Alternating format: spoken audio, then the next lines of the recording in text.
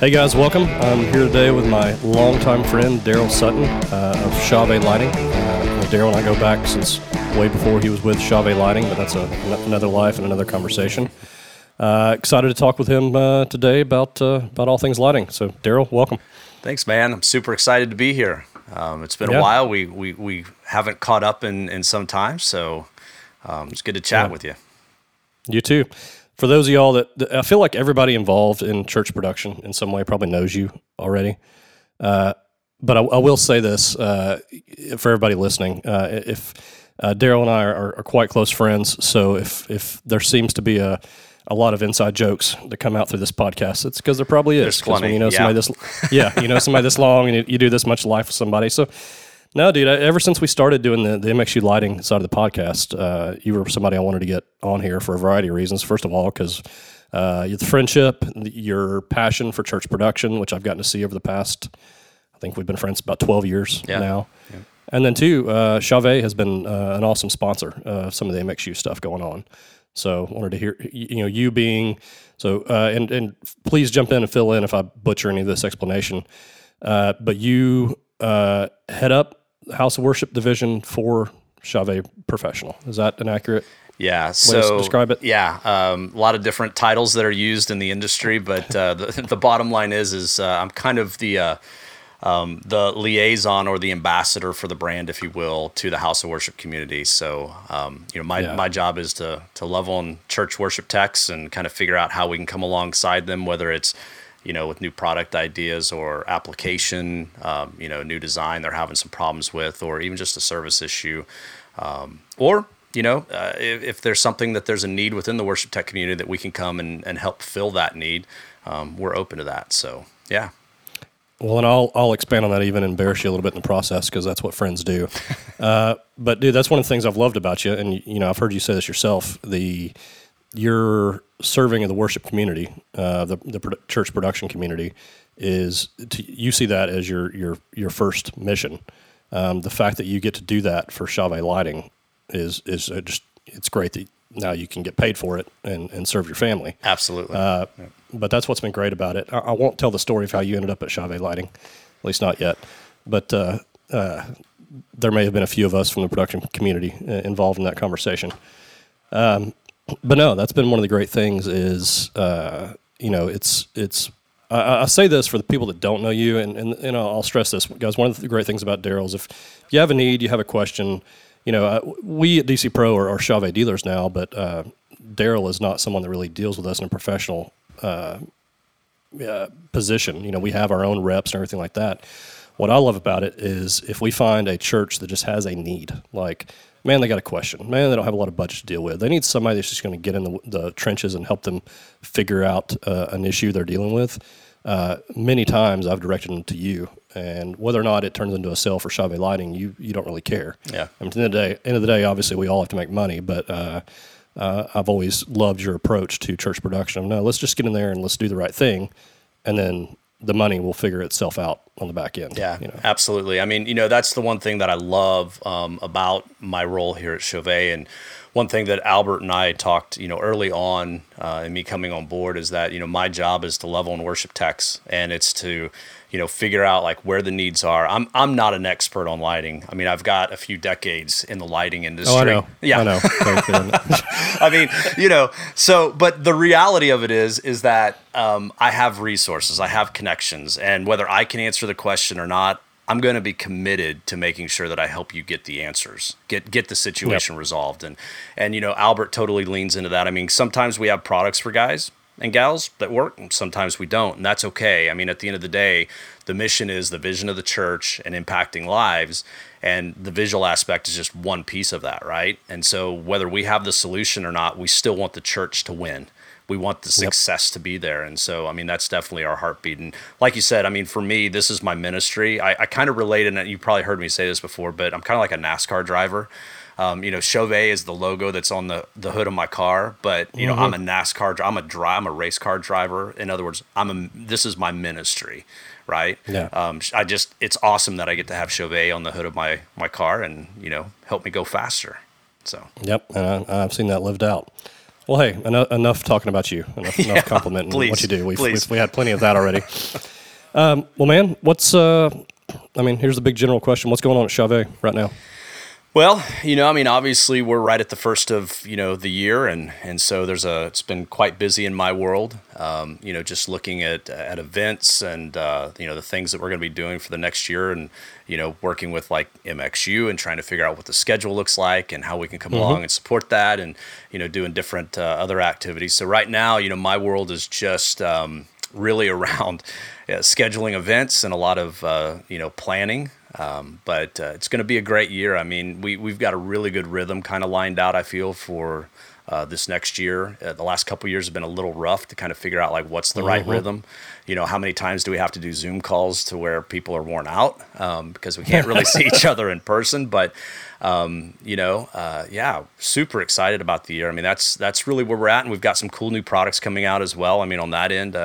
Able to speak a little bit into that, or at least have visibility and kind of know what's coming down the pipeline. So there's going to be some cool things we're going to be able to talk about on that front as well. So, well, this one, I will say this is probably a question I'm personally more interested in, being involved in a sales and integration company. But I think end users, which probably that's a lot of who listens to this would be end users. I think they'd want to know something in this as well. What are you guys seeing as far as product availability goes? I know that's not really your wheelhouse at the company, but you hear about it, you're involved with it. Being close to you guys, I've gotten to hear a lot about what Chauvet has done to try and keep product flowing the past year, which I don't know if you want to explain any of that publicly, but I know I've been super impressed with the efforts that have been gone to. But specifically talking about what's coming up, are you guys seeing things getting any better? Is it any light at the end of the tunnel? Sure. And for anybody that's not maybe up to speed on this, all manufacturers, not just Chauvet, have had a horrible time keeping product coming in the past year. Yeah. A lot of the manufacturers we deal with have done a wonderful job, Chauvet specifically. I mean, there's definitely been gaps in stuff that you guys just cannot control, or things get sold out the minute they come in, and we've seen that. But are you seeing anything new? Yeah, so I have to start out by saying we absolutely have an amazing team, both leadership, but also in our logistics team of really looking forward and thinking about planning what's the next step. Truth be told, like the last 18 to 24 months has just been almost the perfect storm in. Obviously sales numbers drop, inventory needs to drop, but then as it starts to come back, you got to figure out, how much do we need to put on the shelves? What's the right product mix? And, to say we've got it right every time, we haven't, but I think we've done a really good job. I think better than the average company in our industry right now. So kudos to the team in Florida that really make all of that happen. But, it's tough. Especially when you're looking at new product rollout, you've got to put your initial orders in. So you put your order in for 1,000 pieces or whatever it might be. And, you've got a 60 to 90 day kind of wait for that product. And you may air freight some in just to but still air freight still takes 30 days right now. It's not like just a couple days like it used to be. And so you'll bring some of that in and we can speed up some of that. But what happens with the new Color Strike M, by the time we're getting pieces in, we're back ordered 4,500 pieces, and how do you plan for that? You don't plan for that. Obviously the market has reacted to this new product and they want it and they place the orders, but it is a little bit of a struggle sometimes to figure out, what are the right plates to keep spinning, and how many of them do you have out at the same time? But that being said, we're just asking folks to let us know. I mean, you work in integration, DC, so that a lot of times we're always saying, hey, it's never too early to bring in a designer or a consultant. It's never too early to place the purchase order. Like that's just been in our industry. And of course, people always saw that as a sales ploy, right? Like, oh, you just want to get my money. You just want, no, this is for real. Like if you're not placing your order, maybe even last month for Easter, it may not be reality that everything shows up by Easter at this point. And that's just, I mean, I think back in August, maybe even you and I had a conversation about a project. I don't recall if it was you or someone else, but that was coming up in Christmas. And I was like, yeah, well, that probably should have been ordered in June, Yeah. And, but we're getting better. I mean, I think right now on average, we're probably about a 45 to 60 day window. Typically, that's not on every product, but that's kind of across the board. So we're getting better. I to put a timeline on when we think it's going to be back to normal, it's hard. We thought it would probably be about this time. We're not seeing it exactly back where we want it to be. But not to get into any details, but Chauvet has made a pretty substantial commitment on a monthly basis where we do have a plane that is flying over pretty regularly to help with some of those emergency things, especially. Because again, I mean, we're committed to the success of all of our customers. And so when we have customers that say, hey, we really have to have this and it's a hard deadline and, without it, we can't do this event, we're going to do our best to try to make sure we can make that happen. So manufacturing for us really hasn't been the issue. It's really been the supply chain to get it here. So it's not even the supply chain of components. There's a few of our items that, the chip thing, like the cars and everything that we're hearing about, that play into it. But it's a very small percentage of our products that's the issue. It's more the issue of just physically getting it from one location to us. Once we get it, we can distribute it in country pretty easy, but just getting it, in our facilities in our hands is the challenge right now. But there's light at the end of the tunnel. It is getting better for sure. Yeah. Well, I know at DC Pro, we've seen all that for sure. You being a longtime friend, not just a business acquaintance, obviously if this wasn't true, I would use it as an opportunity just to throw you under the bus and give you a hard time. Oh, I know you would. Yeah, but no, we've seen that as well. I'll echo what you said. You said you feel like you guys have done better than average, and I agree with that. I've seen there have been some Chauvet products we haven't been able to get a hold of when we needed them, but by and large across the board, we've had the least issues, with that. One of the things, and I'm glad you kind of dove into some of what you did. One of the things we're trying to help our customers with is we hate saying we can't. Right. We hate going, no, sorry, we can't help you. Probably, I'm sure some psychologists would connect this to my ego in some way, but I love it when we get to be the company that can, pull off the impossible or when everybody else says it can't be done in a time frame, I like going, okay, watch this. Oh, of course. Yeah. And I'm sure that's definitely connected to my narcissism in some way. But I mean, it's not like I named the company after myself. Oh wait. No, there's a whole nother discussion there. Right. Tried not to, but my employees brought it back. Anyway, point being, we've just tried to start communicating, especially with a lot of our normal customers that are used to us being able to do things at the last minute of, we can't right now. We just can't. This stuff can't get here. I saw a thing, I can't remember if it was on a news site or social media this morning, but Adele is having to postpone opening her Vegas residency because they can't get product they need in time. Like half the crew is out with COVID, which is another part of it. Yeah. But that's something I think people across the board are going to have to understand, like what we could do in a time frame 2 years ago, we can't do in that time frame right now. I'm excited to get back to it, and I think we will, but it's a different time. Yeah, for sure. And all of us in the production world, we know that we are always like the yes people, right? Can this happen? Yes. Mm-hmm. Yes. And a lot of times we kill ourselves to make it happen. I think we've talked a lot about this and a lot of the things that we've done and different seminars and everything, but it's managing expectations, right? I mean, yes, but like we want to do it. Yes, we can make that happen, but let's manage the expectations just a little bit. I think that's really kind of where we're at in a posture from a supply perspective of, yes, DC, we can get you wash lights. Now, this is what needs to happen to get it in that time frame. And if these things can't happen, then maybe we need to look at a little slightly different model, one direction or the other. Are you willing to do that, right? It's just that managing the expectations. We can make it happen, but these are the situations that we're under, circumstances we're under right now. Yeah. And it's communication, right? So Yep. And I don't know about you guys, but for the most part, I know our customers have understood that.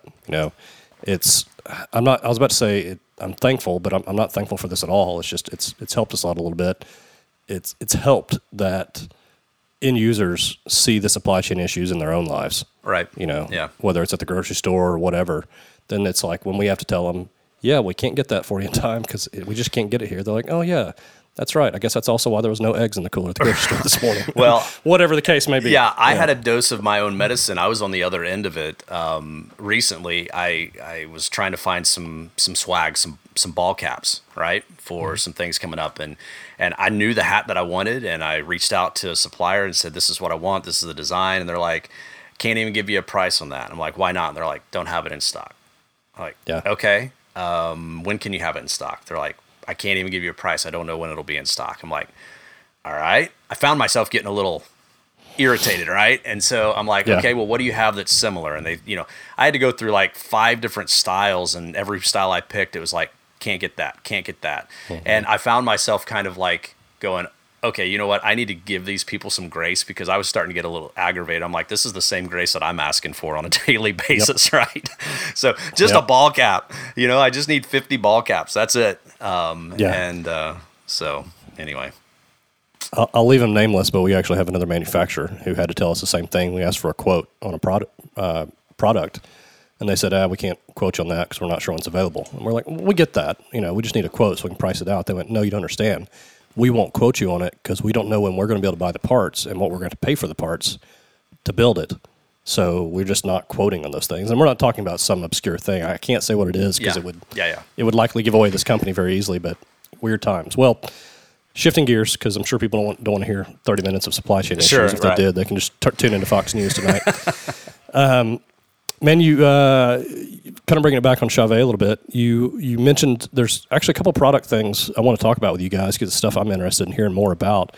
But you touched on one a minute ago, the Strike M. I know that's a new thing for you guys, new product you're putting out.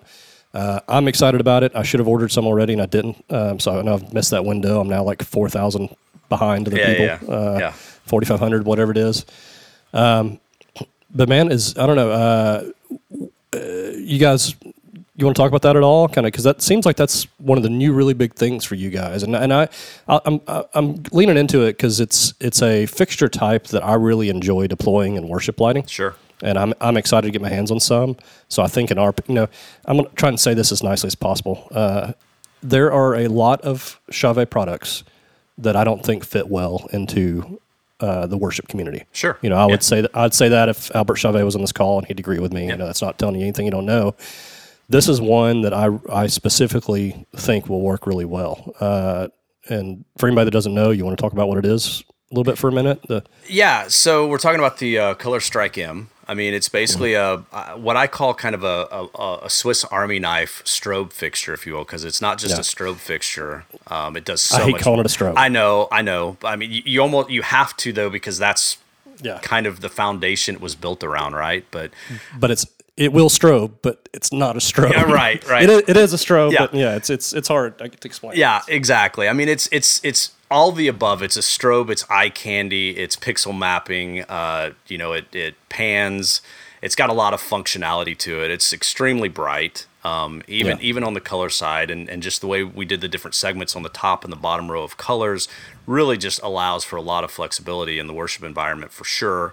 The other side of it is, I mean, there's some similar type products that are out there on the marketplace, but I mean, we just really, on the Chauvet side of things, what our heart is around the price point. I mean, we do everything we can without compromising the integrity of the product, to make sure that we're hitting a price point that customers are comfortable with. And I think that's, outside of it being a great light and competing very well in that space kind of for that purpose, price point is no comparison. And so I think that makes it achievable for a lot more, ministries of different sizes, if you will, to consider it. And I think that's the key and you said there are some other fixtures out there like it right now, but from a price point, they're pretty much out of the range of the majority of people in our market to be able to use, I'll talk about it a bit just from kind of a viewpoint as a someone who's done a lot of the design for worship lighting. What I love about it is you mentioned the intensity.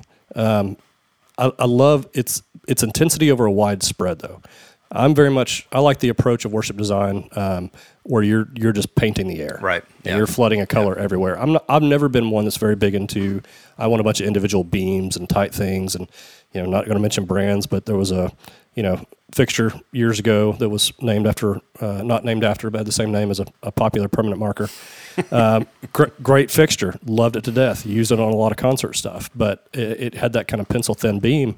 And I didn't enjoy that very much from a worship environment. I like enveloping the people on stage in just walls of color and doing it that way. This Strike M, what I'm excited about it is it's going to do that with a very few amount of fixtures. Right. Yeah. It's not like you don't have to have 40 of them. You can put like 6 on the floor in the back, and suddenly your worship team is going to be just flooded in this wall of color.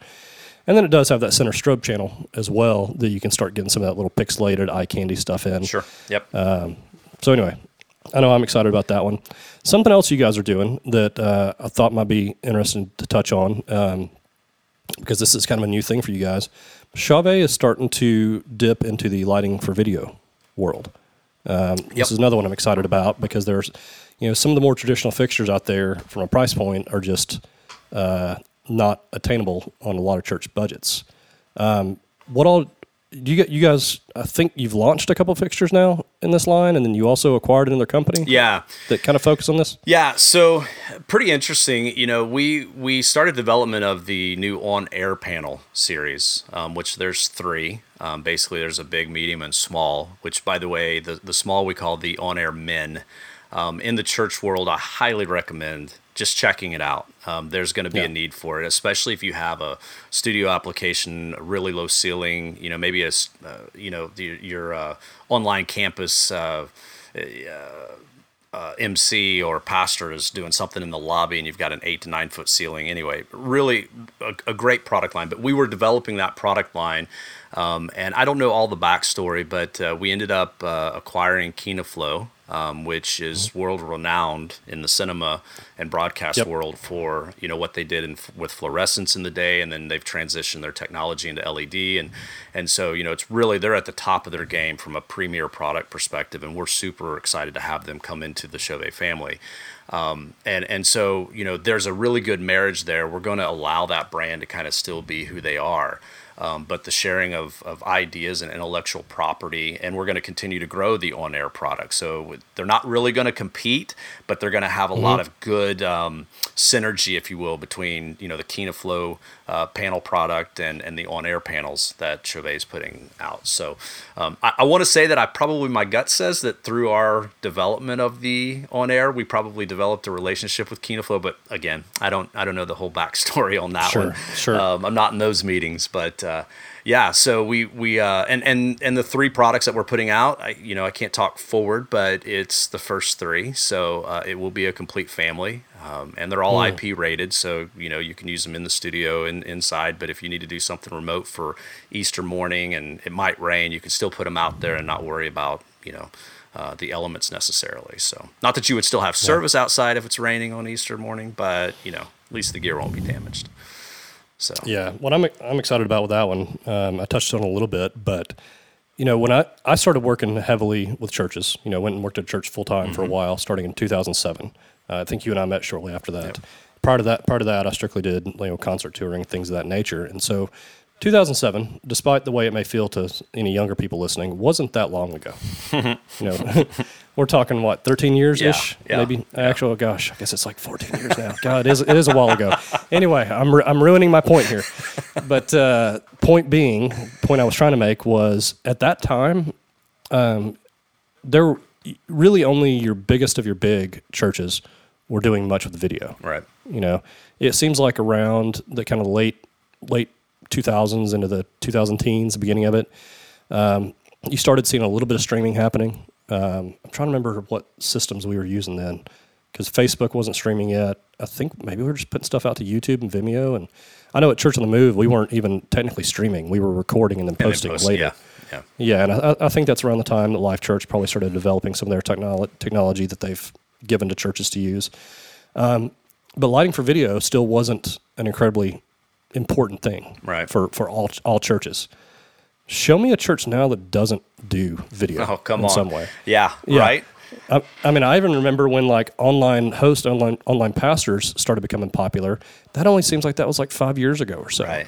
Now it seems like just about everyone's doing it. And, I love it, especially the past 2 years. I mean, imagine what the church world, what the just Christianity in the United States, would have been like the past 2 years if we didn't have streaming. Right. Granted, I think most churches have probably opened back up at this point, but there was a good solid year there where most were still shut down. But, I know what we experienced as a company was a lot of churches suddenly going, okay, well, before the pandemic, we had 50 people watching online and 1,000 people in the room. And now the pandemic started and we locked down, that's swapped. And since the majority of our congregation is watching through a video screen, we suddenly realized we need a lot of help because it looks bad. Yeah. And so focus shifted. I don't think we're going to see a pullback from that. So seeing more products like this, I mean, you can buy, I don't want to be delicate about the way I say this here. You can buy direct from China type TV lighting that in some cases it works okay, in some cases it doesn't. My comment on that with anything is, what do you do when it doesn't work okay? Where's the follow up? Right. Where's the after sale support? No, I'll say this again. I'm not, guys. I promise you, if anybody out there listening that knows me, I'm not a type to just inject fluff for the sake of fluff. I don't say nice things just to say them. If I say it, it's because I mean it. One of the things that's been great for me is the after sale support from Chauvet. Specifically because of being able to have a relationship with people like you, people like, our rep, Eric Mueller, and a lot of the guys. And,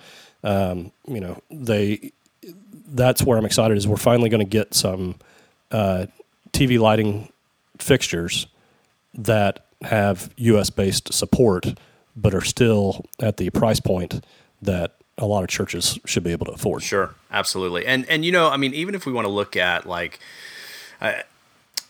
the Ovation product range, I mean, it's not what you would consider to be your studio line necessarily. However, with LED based and cameras, you've got to worry about flicker and all of those things, right? And so Chauvet for years has really been sensitive to that and really, developing products that have the pulse width modulation in it. So that way, if there are flickering issues, you can dial that in with your cameras, depending on your frame rates, all that kind of stuff. I'm not a video guy, but I know enough about it to know that, those things are important, right? So to have those, better than I would. Yeah. Well, to have those things, already integrated into those products, I would say in some ways meeting the need of that day, but kind of looking forward just a little bit. I guess my point that I want to make is that it's not just like we're just getting into broadcast lighting. Sure, but that's a good point. We just kind of have that studio broadcast application that we haven't had before, whereas it's been more live stage application.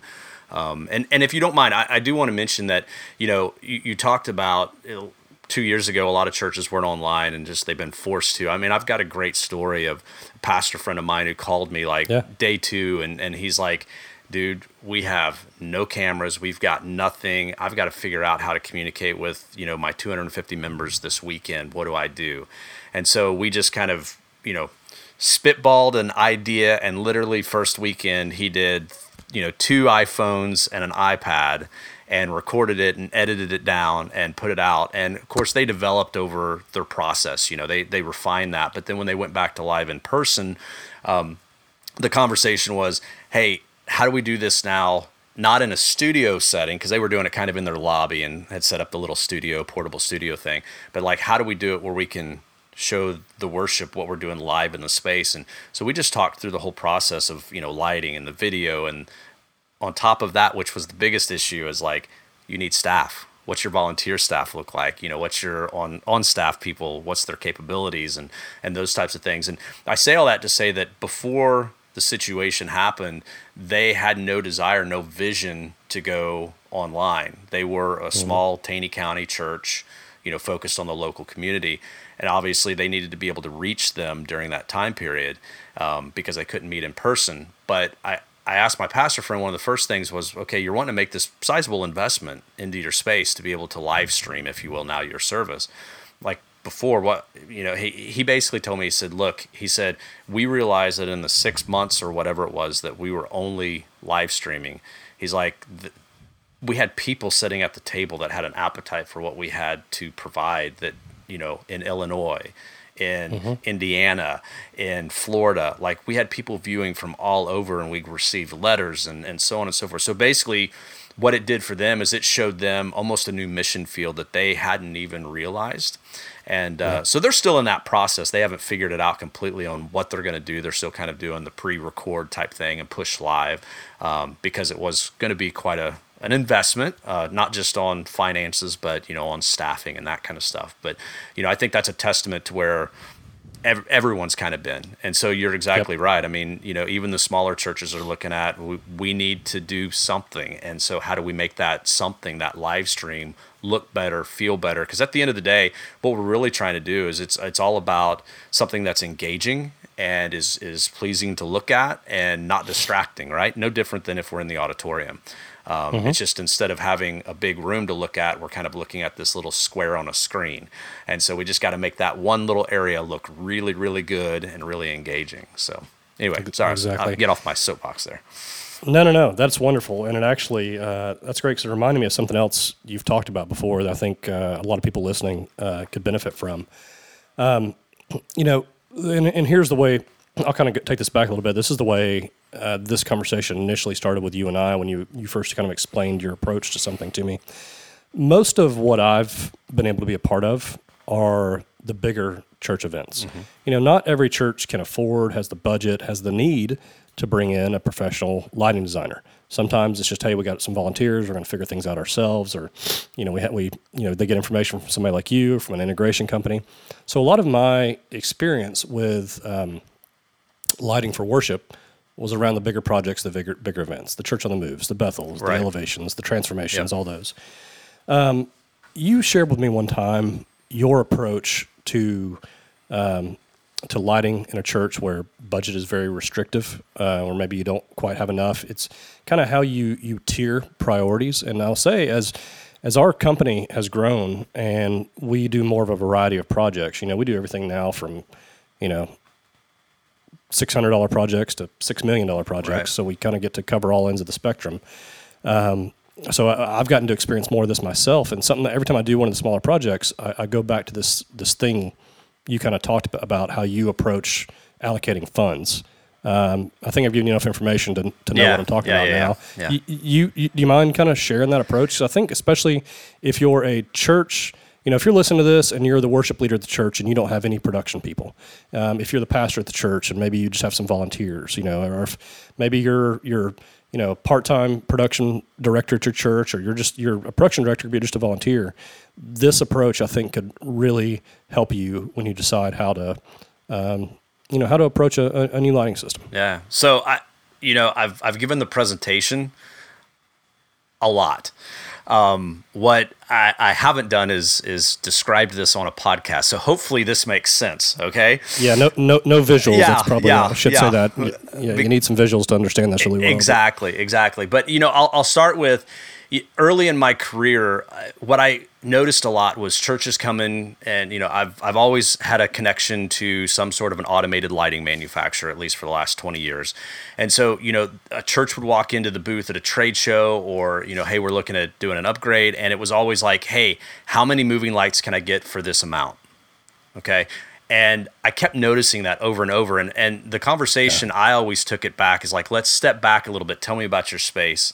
What are we trying to accomplish? Because we all get excited about the cool things, the shiny chrome pieces on the, the new rims for the truck or whatever. But it's like, no, we really need to understand, like, what's the condition of the motor? What's the transmission? Are the axles good? Are the shocks good? You know what I mean? Is the frame in good condition? Is there rust on it? And so I found myself a lot having to have conversations with people to say, let's back up a little bit. Because in most cases, they don't have unlimited budget. It's like, we've got $10,000. The board, the committee, whatever pastor has given me to spend, and we want to buy these. The elders, yeah, exactly. And we want to make an investment in lighting that's cool.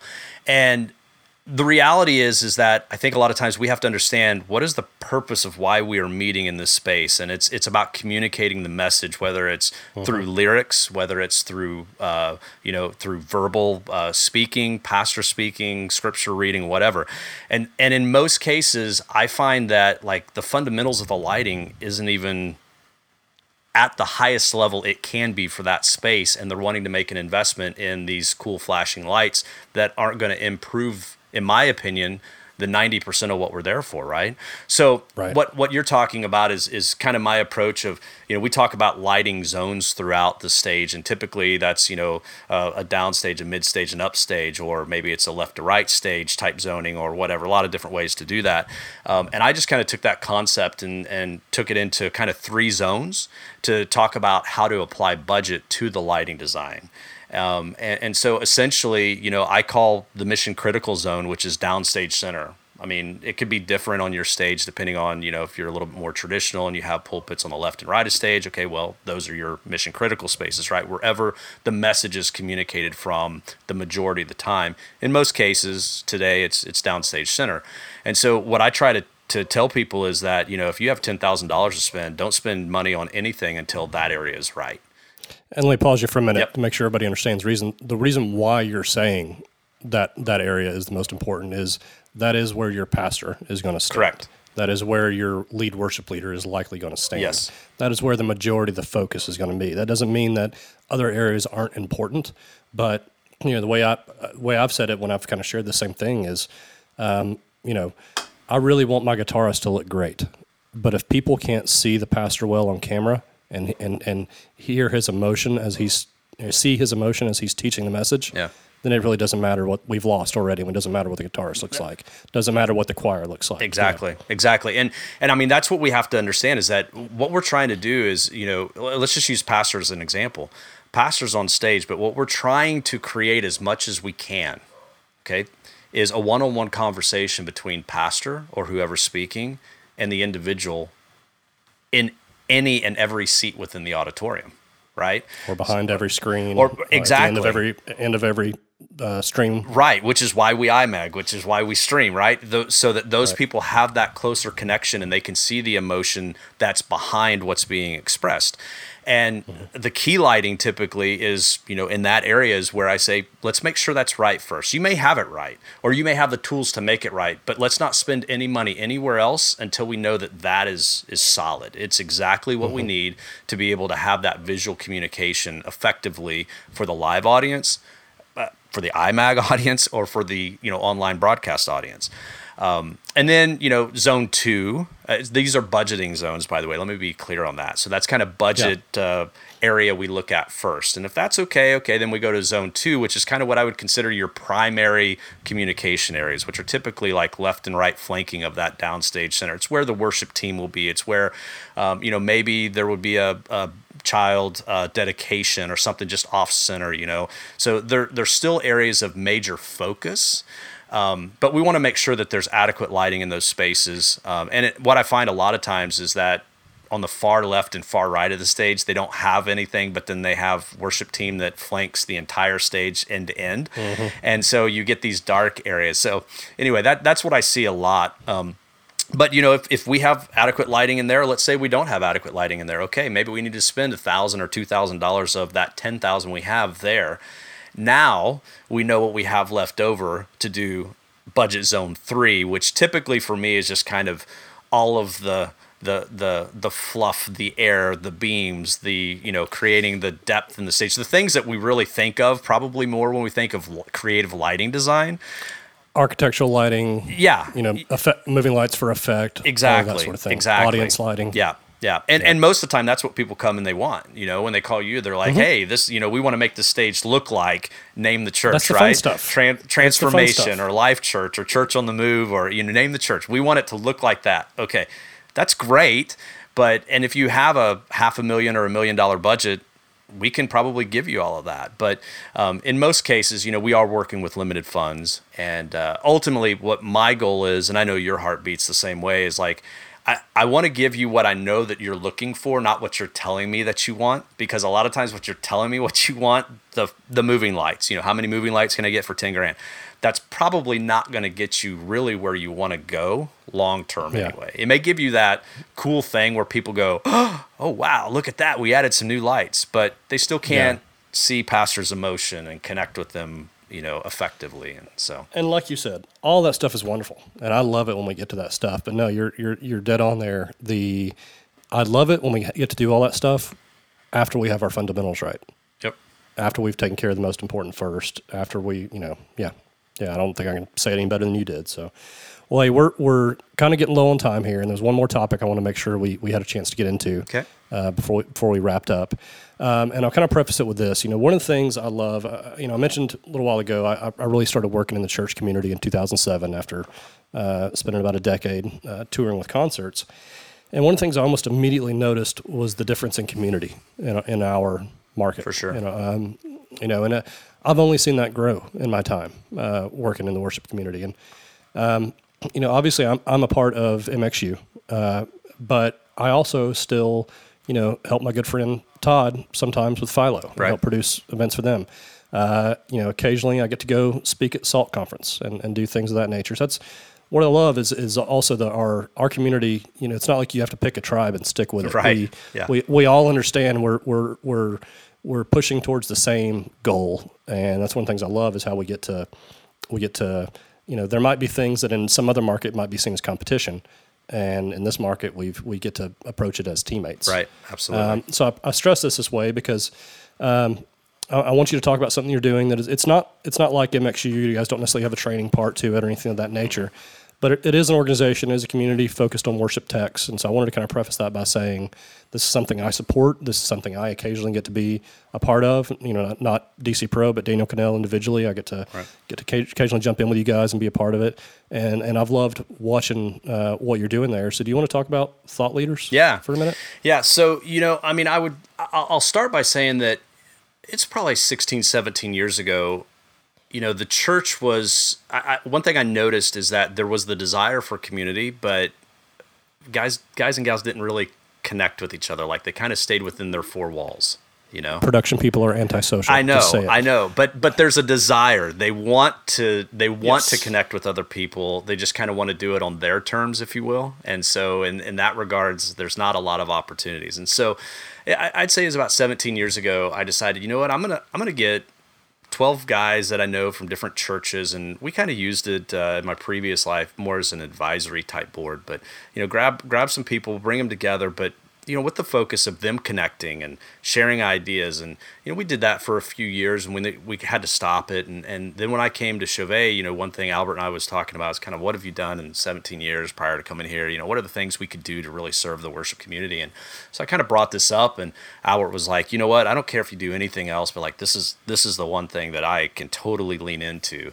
And so I prayed about it and was just like, okay, I want to do what we started, but I want to do it more relevant to today and a little bit different. What are the things we can tweak and change? And so I won't give you all the details because, again, for the time's sake, but essentially what I did was I created a small little board of directors, and we decided, every year we're going to do an annual retreat and just bring, different 8 to 10 fellas are together just for a 2 or 3 day retreat, just roundtabling, sharing of ideas, talking about design, building community, that type of thing. And so we did that for a couple years, and we prefaced it, and I think you were maybe at one of the first ones that we did, and it's like we're not trying to create a community, we're not trying to create a tribe, all that kind of stuff. We're not members only club, we're just trying to start a conversation. And that's kind of I remember saying that, like, we're just trying to start a conversation amongst different churches. And of course there's a little bit of a tie-in with the Chauvet professional brand as well,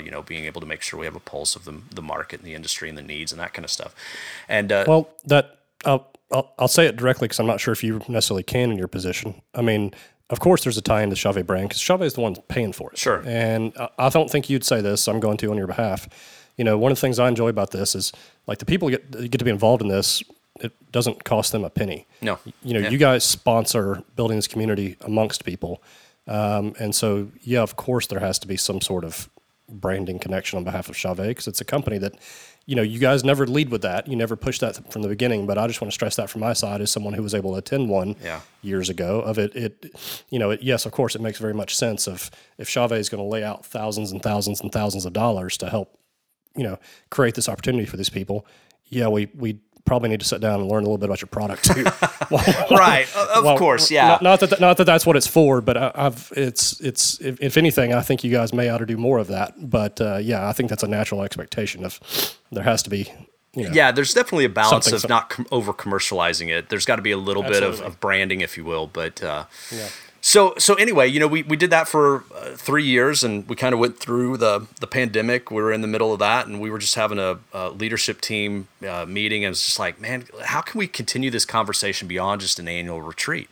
And I think maybe it was Andy Bentley on the call was like, man, maybe we should think about doing, some type of mentorship program. Because one thing that I didn't mention is that, we were not targeted on like the size of church or the size of ministry that we were inviting, but there was, from day one, part of my heartbeat was like, let's get someone that's kind of mature in their position within the production world in the church, and let's get someone that's kind of newer, so we can kind of get that older generation connecting with the younger generation. And that was kind of one thing that I asked the guys on the leadership team when you're looking at inviting people in, like, try to pick someone that's been doing it for a while, that's kind of seasoned, and pick somebody that's kind of younger and new. We don't really care what size church they come from. That's not even the concern. But just so that we could kind of have that mushing together, is that the right word? The meshing together. I'll take it. Yeah, of the younger generation, the older generation, because I think the older generation can teach the younger generation something, wisdom, we always say, right? And then the younger generation can teach the older guys how to be relevant and some cool ideas. Absolutely. So anyway. So the whole mentorship type thing came up, and it's like we're on a Zoom call. I mean, everybody's doing Zoom calls these days. I'm like, okay, So long story short, we came up with what we call Thought Leader Connect, and we really didn't set out to create like a private social media platform, but we did need something where each one of the leaders would, and we would grow as we needed to, different additional leaders. But basically, we do a 6-month type thing. We looked at it and kind of just said, what's the right rhythm of connecting with folks? What can work within our crazy schedules? What can people commit to? And I mean, a Zoom call, we've had people walking with their kids in a park on, a mentorship circle discussion group. And so you can do it just about anywhere if you're traveling or whatever. And so we just came up with the idea of we're going to do kind of 6-month seasons, and we're going to have, multiple groups people can sign up for. Our senior leaders and regional leaders will lead the discussion on specific topics. So everyone this month is talking on the same topic, but it's kind of coming from the perspective of maybe a different leader. But as you mentioned, it's not like the leader is coming saying, here's the knowledge I'm going to impart on you. So it's not a curriculum based. It's we're going to talk about how to become a better leader.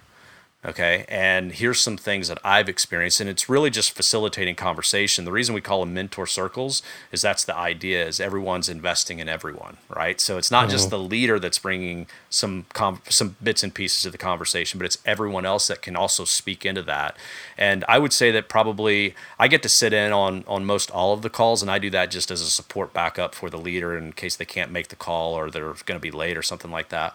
And I can tell you that I sit in on all of these calls, and I've never sat in on the same call, just because the groups are different, right? So they have different experiences. And so ultimately what I see this as is a really easy way for people to be able to connect on a regular basis, really kind of creating a rhythm that maybe hasn't existed up to this point within communication between worship techs across the nation. We have men and women. We don't have any women leaders yet, so if anyone's listening that has a heart that's a woman in worship production that says, I would love to lead, would love to chat with you about that. But we have 6 different groups right now, and we just started our second season, just kicked off, but you can jump in at any point.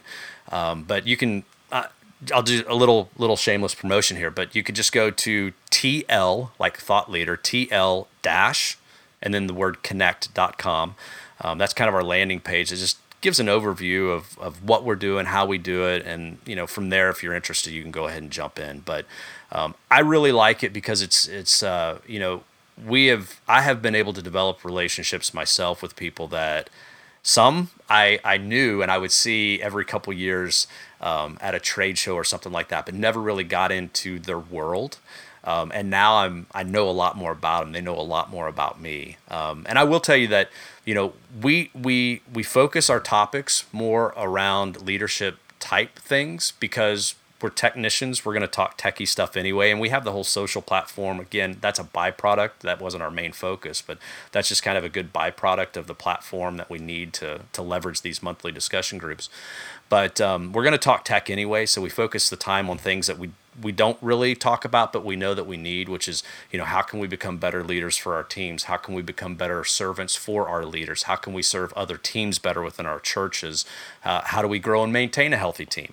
Those types of things. So, but yeah, we're having a lot of fun with it. And, it's an area that I never thought that I would go. It's like, like everyone else.